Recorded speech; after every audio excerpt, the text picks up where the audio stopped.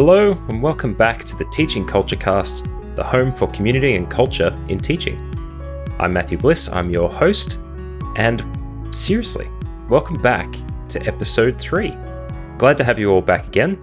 As always, if you're keen to send through any feedback, questions, queries, make sure you're following the r/Australian Teachers subreddit. Feel free to get in touch with us via email at teachingculturecast@gmail.com. And just to let you know as well, if you'd like to follow us on Twitter, we've now got our new Twitter account rolling as well, at TeachCultCast. Sounds a little bit dodgy, I know, but it's the one we had to go for. Now, if you want to connect with us at any point, that would be brilliant. We'd love to hear your gratitude posts, the ideas that you've got for teaching in the community, any tips and hacks you've got for teachers that might have them interested. We want to try and rally all of you teachers, pre-service teachers, students into the community so that we're all contributing and sharing together. Now, this week, we're going to be talking to Alex, who is experienced in ed support as an integration aide in schools and currently engaging in her Bachelor of Education as a pre-service teacher to then start becoming a teacher in her own right. Hope you enjoyed the episode this week. Not much preamble, just want to get stuck straight into it. Do make sure that you join us every fortnight for the Teaching Culture Cast. Make sure that you tell all of your friends, all your family, all your colleagues. If there's anyone who's studying teaching that you would like to tell the podcast about because you're enjoying it, please feel free to send it on. And if you have the opportunity, make sure you leave us a review on Apple Podcasts as well. 5 stars is obviously the preference there, but leave what you like. We'd love to get any of that kind of feedback that you have. Okay, that's enough from me. Enjoy the episode.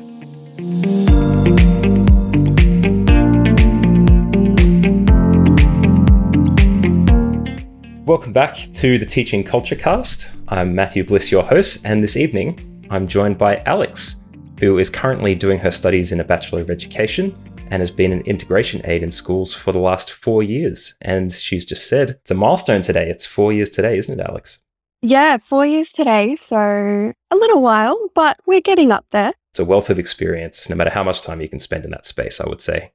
It is. It's really been very eye-opening. Awesome. So we'll get into that today. For listeners who might not be aware or might not have read the show notes yet, today we'll be talking a little bit about pre-service teachers, what they can reasonably expect coming into schools, obviously speaking to Alex's experience.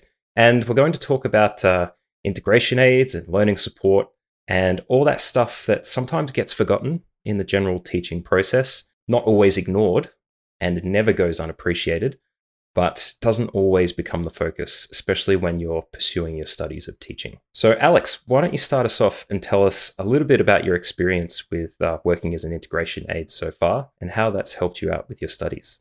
As we said just before, I've been an integration aide for 4 years, which for myself, I'm 23. So it's been a fair decent chunk of sort of my beginning adult life that I've been an aide. Firstly, I'd just like to say that being an integration aide, our main role of our job is to support students with disabilities within the classroom and sort of be that go-between between our students and their teachers, not just through their one class. So say I might be with one student for English and then another student for math. We're across all subjects, all classes, all students. So we're really that big go-between sort of interpreter, people like to say sometimes. I have a lot of experience working with different students with a bunch of different disabilities, and that's not something that universities tend to bring up a lot. You might have your classes on inclusion and things like that, but it's more in-depth in an actual school than what uni gets into. So, yeah. Absolutely. I can say that from my experience too, because I know when I did my pre-service teaching studies, there was one subject that ran for one semester on inclusion, and that was meant to be the cover-all for all this stuff. But as you say, it can only look at the tip of the iceberg. There's so much more underneath the surface going on with it. Would you say that putting the rubber to the road, or even potentially starting without much experience in the space, that you learned a whole lot more by undergoing the experience as an integration aide as opposed to the general learning? I think definitely yes. When you think about doing your placements through university, your theories and everything can only teach you so much. It's when you start doing your actual practical and work placements and things like that That's when you actually learn how things work. And that's exactly the same with being an aide. I've done a Certificate 1, which isn't that much, but it was a good start through Monash University to get where I am and sort of get my foot in the door. It was a quick 8-day course of just a quick basis. This is what this disability is. This is what some of the symptoms and presentations might be. These might be some of the things that the students struggle with in class, but every student presents something in a different way. So one of the categories for funding is severe behaviour, for example. You could have 3 students with the same diagnosis or funding of severe behaviour. All 3 can be completely different. You can have people who have ODD, ADHD, diagnosis of autism and things like that all come under the one subheading. And that 8-week course obviously would have led you in a little bit of the way there. Would you say you learned most of your stuff on the job? Definitely, 100%. All of the things that I've learned and put into practice have been things that other ES and integration aid people have shown me. My PSD coordinator, which is the Program for Students with Disabilities, what they have shown me, what all our experienced teachers have shown me of ways that work. And then even the students themselves have come and said, oh, I actually find that this works really well when someone's trying to explain something to me. Can we do it like that instead? That's brilliant. That must be a hard conversation to have with some students as well. When you're trying to teach them, asking them how best they learn, you don't always get a good answer. So when someone understands how best they work, especially when they're perhaps not as privileged as other students in terms of the way that they learn, that could be really intriguing. Yeah, it's really good. I like to really push the students to see if they can understand the way that they learn, because that's not going to help them just now, but also in the future, because we're really trying to prepare a lot of our students to get a job. That's where a lot of our students are heading. I work in low socioeconomic schools. A lot of our students have primary level literacy, which for years 7 to 10 is really hard and really a lot of work to deal with. So you're having to teach them how to learn and how to go about things in different ways. That's going to then help them later on. And I'm hoping any pre-service teachers listening, they're hearing all the signs of that someone should probably be a teacher. So I really want to get stuck into the discussion of you tackling your Bachelor's of Education. But before we do, what would you say the moment was that you realized that you wanted to be a teacher, if it wasn't before you started doing this work as an integration aide? It's a pretty funny story, actually. The reason why I chose teaching was because half of my year level did. I didn't actually know what I wanted to be when I finished year 12. And I just thought, I was like, oh yeah, I'll give teaching a go. And I went to university and didn't do as well and wasn't in the right headspace to actually become a teacher at that stage. So I left and I really wasn't sure what to do. I was just working at Coles at the time.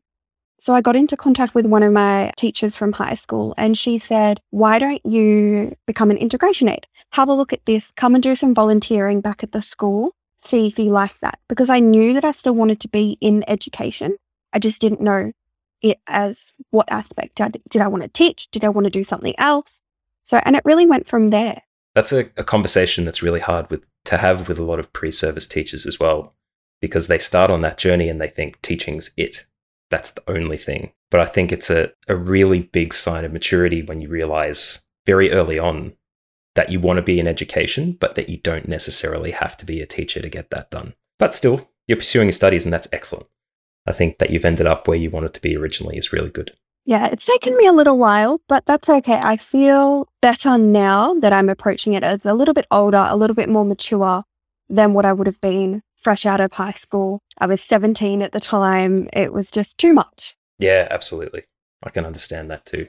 I guess that being the majority of your stuff with the integration aid, which I'm sure we'll hear a lot more about when we talk about the actual teaching stuff, but it would be really good to hear about your experience so far doing the Bachelor of Education. It's very easy for some PSTs to listen to teachers talk about their job. There's not as many opportunities to hear from other students about their experience with it. Or at the very least, if you hear things, they tend to be the horror stories and the things that you don't want to happen. Placements, for example, not always the easiest thing to get done. So far, how would you say your experience with the study has been going? It's been pretty interesting going through these times. At the moment, we've done a lot of online learning, which I personally myself don't find that easy, but it is what it is. We'll all get there in the end. It's going to make us better. We're going to be the best teachers that we're going to be able to be. I think the units themselves that we're doing, it's not that difficult, but I think I'm not finding it that difficult because I've had my experiences being an aide. I had my first placement June this year, just before we went into another lockdown, and I breezed through that. I found it quite easy compared to one of my other pre-service teachers that I was buddied up with. She had never been back to a school. She had gone to a all-girls Catholic high school. Right. So now going back to a school in another low socioeconomic area, a mixed cohort, it was very, very overwhelming for her. Whereas for me, a lot of the students in my classes that I were teaching were very similar to the students that I work with at my current school. Right. That's a huge advantage. Did you get the chance to lead a lesson or two? I did. So I think we had to be teaching at least 2 lessons a day by our second week. It was a 3-week block placement. So it was very high expectations of us, but it is the best way to do it. You really just need to jump in there and get started teaching. Yeah. So much theory of learning how to write lesson plans and everything like that is only going to get you so far. You need to see how it's actually going to run in a class. That's it. I know there's a lot of courses that run, sometimes for the bachelors, the 4 years, they will sometimes have an observation year. But that's really good that you had an opportunity and that the expectations were high as well. I find that very interesting if that was your first placement out, that you had a minimum of 2 lessons a day. Some pre-service teachers struggle with that depending on their subjects. Yeah, my methods are physics math, so it's easy. So easy to do. Yeah, but I think observation placements definitely have their place. It is really difficult for people to see how school runs when you're not a student. When you're a student, you only see things from your perspective, whereas if you get to go in as a pre-service teacher and do an observation block, even if it is for the first few days of a placement, you really get to see how that particular school runs and how your mental teachers run their classes, how the cohorts work together as a team, and different things like that. Now, at the Culture Cast, we like to think we get stuck into the niches that don't really get talked about too much. And one of those things is actually the culture in schools that even for teachers, it can be a bit cliquey. Sometimes navigating the staff room can be a little bit difficult. And for pre-service teachers as well, sometimes they tend to section themselves off when they're undergoing a practice, when they're in moments where they would otherwise be a big part of the cohort. How was the culture in the school that you were in? And did you feel that you were mixing with a bunch of other teachers at the time? Did you feel like you had to tiptoe around the etiquette in the school, or how did that go for you? It was okay. I think the way that their teams run, they're like every other school. You have your math science department, your PE health, your arts department, and your English departments, and they all tend to stay together. So, the majority of my time I would spend with the math science team, but everyone in that office was all extremely friendly with one another. If you ever need anything, they'd be like, hey, do you want to come and do this with me? Or, hey, I need to go and do this. Do you want to come and see? I had the opportunity to attend a professional development day with them when I was there during my first week, and that everyone would split up. Everyone went and sat with whoever they wanted to. They didn't tend to stick with their methods and what classes they taught, which was really interesting. Yeah, that's really good. And I wish I could say it was a common experience as well. So hopefully that helps people feel a little bit better when they get into schools. That's the environment that you definitely want to see. I think people just need to put themselves out there as well as a pre-service teacher. If you want to see how a different department runs and you get the chance to, go and speak to someone. If you see a teacher, just ask them, hey, I'm a pre-service teacher. What do you teach? What's your end of the school like? Even going to your supervisor and saying, look, that guy over there, I know he does arts. Can you get us in a class with him? Even something like that can really help too. Yeah. You just need to ask the question. That's what you need to do. What would a couple of big tips you have for pre-service teachers, other than, of course, seeing and observing as many classes as you can? What other big tips would you say, that aren't really talked about too much in the studies? The big thing, and I know it's one of the main AITSL standards, is knowing your students. And that's what you need to do. You need to build your relationship with them first, and then you can get to teaching them. Because if you don't know your students and you don't get to know them on a personal level, then you're done. And there's nothing else that you're going to be able to do.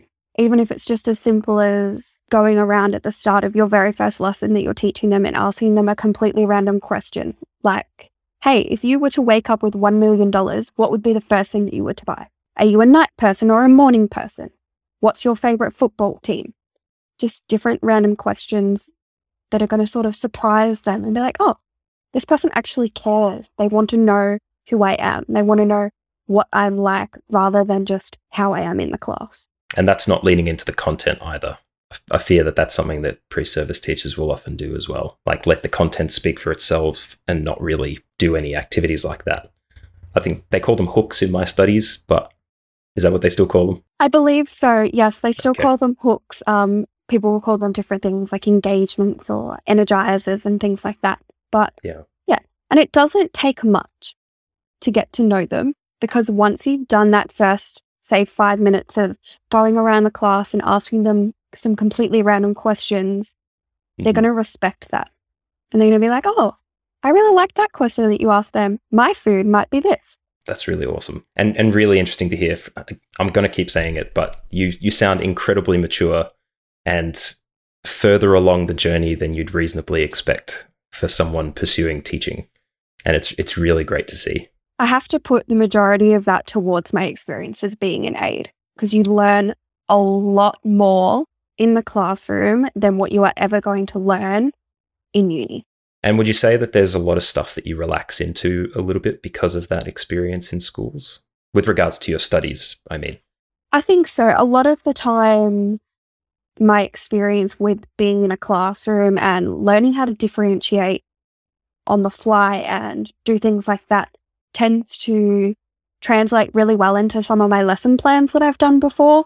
If you have to think of extension activities or different ways that you are needing to differentiate between your students in your classroom, I find some of that comes quite easily at the moment, whereas some other people, it takes a little bit of time to sort of think about the different ways that you might need to change a task up to suit your students. Do you find that you're helping a lot of students out, particularly with the remote learning? Do you find yourself grouping up with a lot of other PSTs on this front, or do you feel very sectioned off? You just drive your line, you kind of do your own stuff on your own, or are you working with other students with small groups to do assignments, and is it something that the university drives? Not particularly. I feel like because everything is online, everyone is just kind of like, I'm going to do my own thing and do what I need to do. There is not a lot of group assignments that I have to do, especially in my physics and my math classes that I'm doing.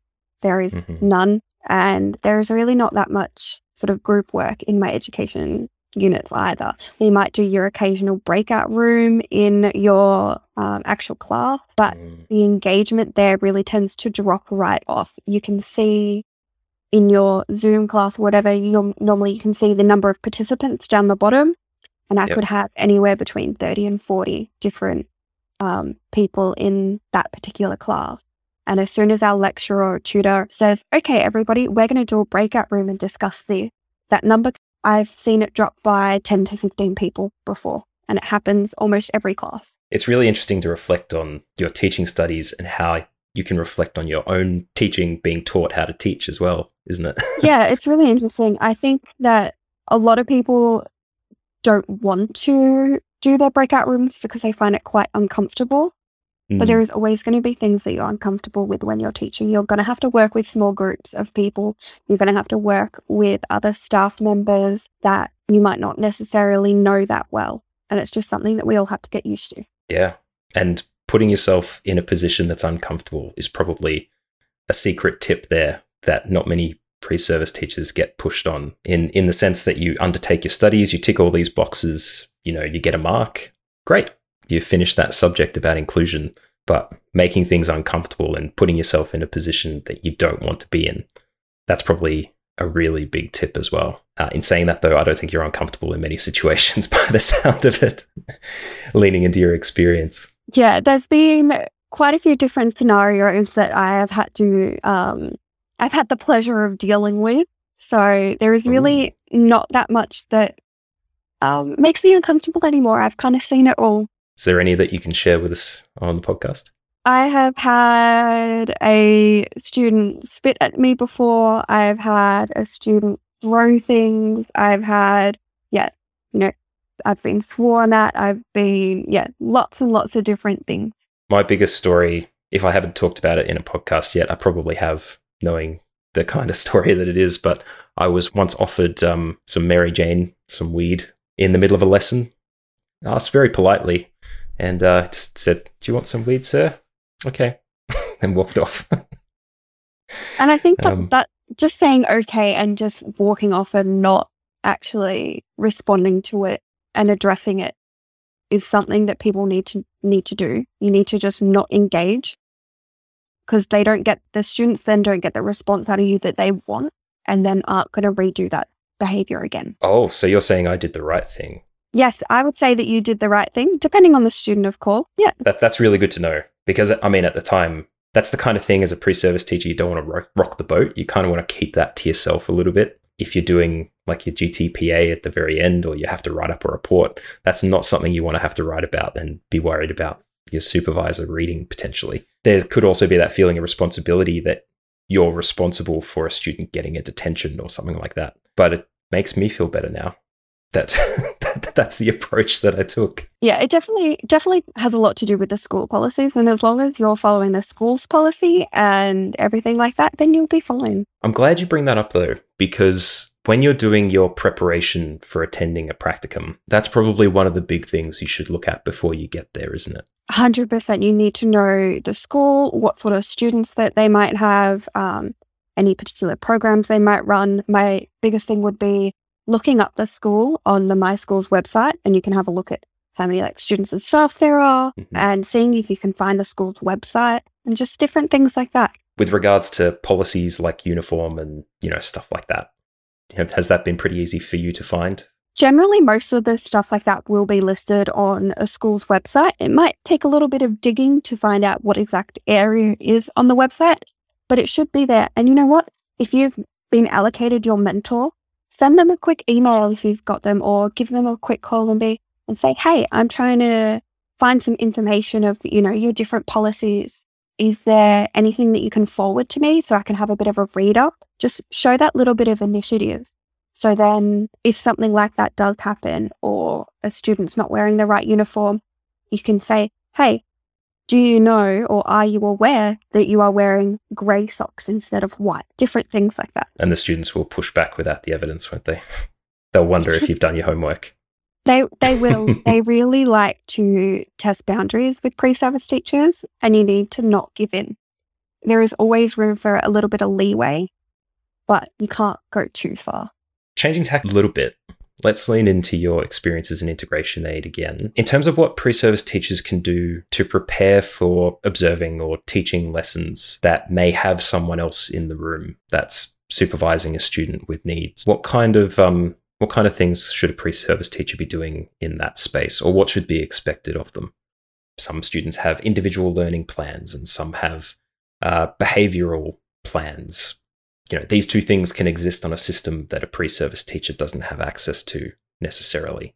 If you know that you have a student with a disability in your class, go and speak to one of the integration aides or ed support that are in the school and ask them, "Oh, hey, I'm a pre-service teacher. I'm with this mentor's teacher's class.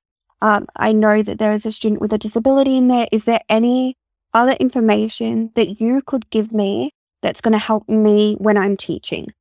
Whether it be, giving that student some extra one-on-one time and going over there personally and double checking for understanding and different things like that. Just go and ask the question, because as ed support and integration aides, we know what our students are like. We spend the majority of our time with them. My school, we have 5 periods a day, and I am in class 5 periods a day on every day that I work with these students. I know them like the back of my hand. I know what might trigger them. I know their strengths, and I know their weaknesses. You need to just ask the question, because if you don't ask the question, you have the potential to trigger a student, and then things can escalate from there. And then as a pre-service teacher, you're going to then feel like you haven't done the right thing, and you might feel like you're a bit of a failure. But a lot of this stuff can be avoided by just asking. That seems to be what's showing through with a lot of advice you can give us too. Just ask the right people or even the wrong person, and they can push you in the right direction. For sure. All you have to do is just ask the question. It doesn't matter who you ask it to.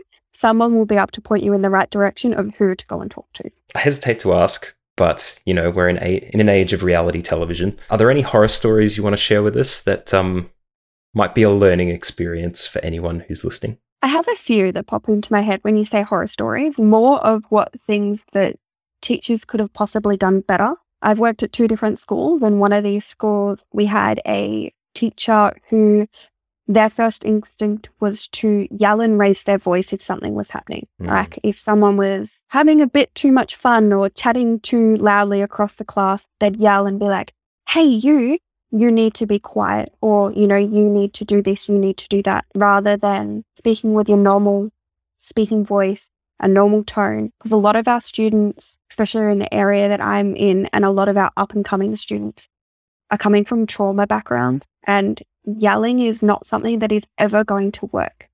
Some students get yelled at quite a lot at home. They have very volatile home environments, and they're used to being yelled at, which is really unfortunate and really, really sad. But it's just the way that things are sometimes, and yelling is not going to work. I've had other teachers who have said, I'm trying really hard with this student, but they're not listening. They won't get off their laptop. They won't do any of their work. And we've given this teacher some different scenarios and different suggestions that would help them. Like, okay, if they won't get off their laptop, why don't you take your laptop from them at the beginning of the class before they come in? Because our students are expected to line up outside, and then they won't go and do that. And then they'll come back in another week or 2. I still can't get the student to do any work. And we've asked them, okay, did you try any of the suggestions that we suggested? No, because I don't think that they'll work. So they came back and made their own evaluation based on your advice? Yeah, sort of. They just didn't want to implement something very simple as asking at the very start of the lesson, hey, student, I need to take that laptop away so then you can concentrate on what I need you to do this lesson. I'll give it back to you at the end. I'll keep it safe on my desk. And instead, they just didn't want to have that confrontation and just take the laptop. Yeah. And I guess that the secret horror story with that is not in the immediate future, but in that pattern of behavior that emerges because you didn't undertake that one action. So that student now will sit on their laptop for the majority of this teacher's classes and knows now that they're not going to ask me to give up my laptop anymore, so I can just play Minecraft for the whole lesson.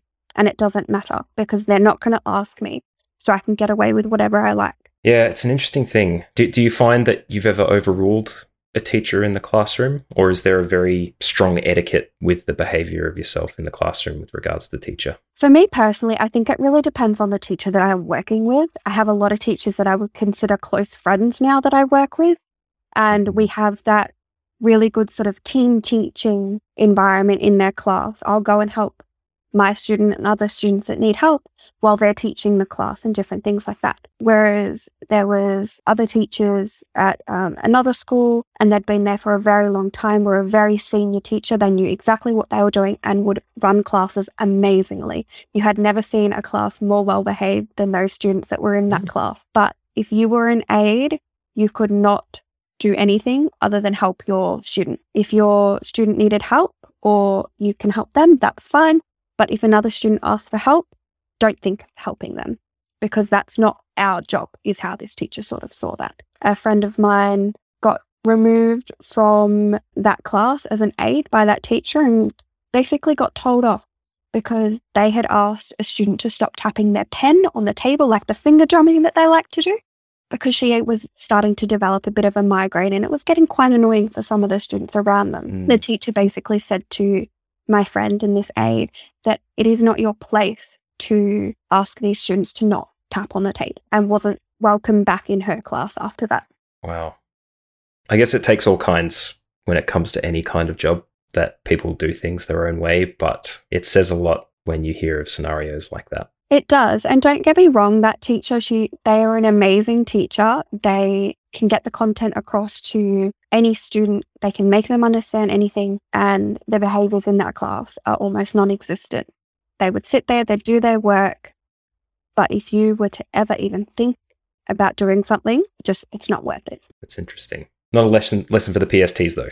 You should definitely be asking as much as you can. Of course. Well, I think we've talked about a lot. I think I've taken up enough of your time as well. So the one thing that I always ask at the end of every podcast is the one big piece of advice that you would give to any teacher, any pre-service teacher, anybody in education really, that you would yield from your own experience. So what would your big piece of advice be? I feel like it's a few bits of pieces of advice rolled into one. Get to know and trust your ed support and your integration aides because they know your students the best. And also know that not everything is going to go the way that you want it to, but you have people to rely on. And we as ed support are always there to help you and your students. You just need to ask us. Amazing. That's really good. One that will often get missed for PST. So if you have been listening for the duration of the episode, listener, I really do hope you take these into your practice and into your teaching thereafter. So we'll end the podcast there. Thank you so much for your time, Alex. I really do appreciate it. And it's refreshing to hear such maturity in the educational sector from someone so early on in their career. Thank you so much for having me. I've really appreciated it. No worries.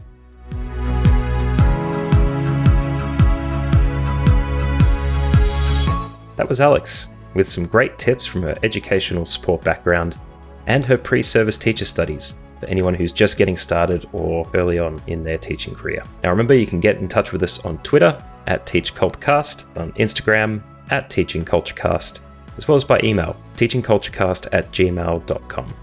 Next week, we're talking to Scott, who is an experienced media teacher who's had a lot of pre-service teachers over the years, but we'll be talking to him very specifically about having a pre-service teacher during a period of remote learning.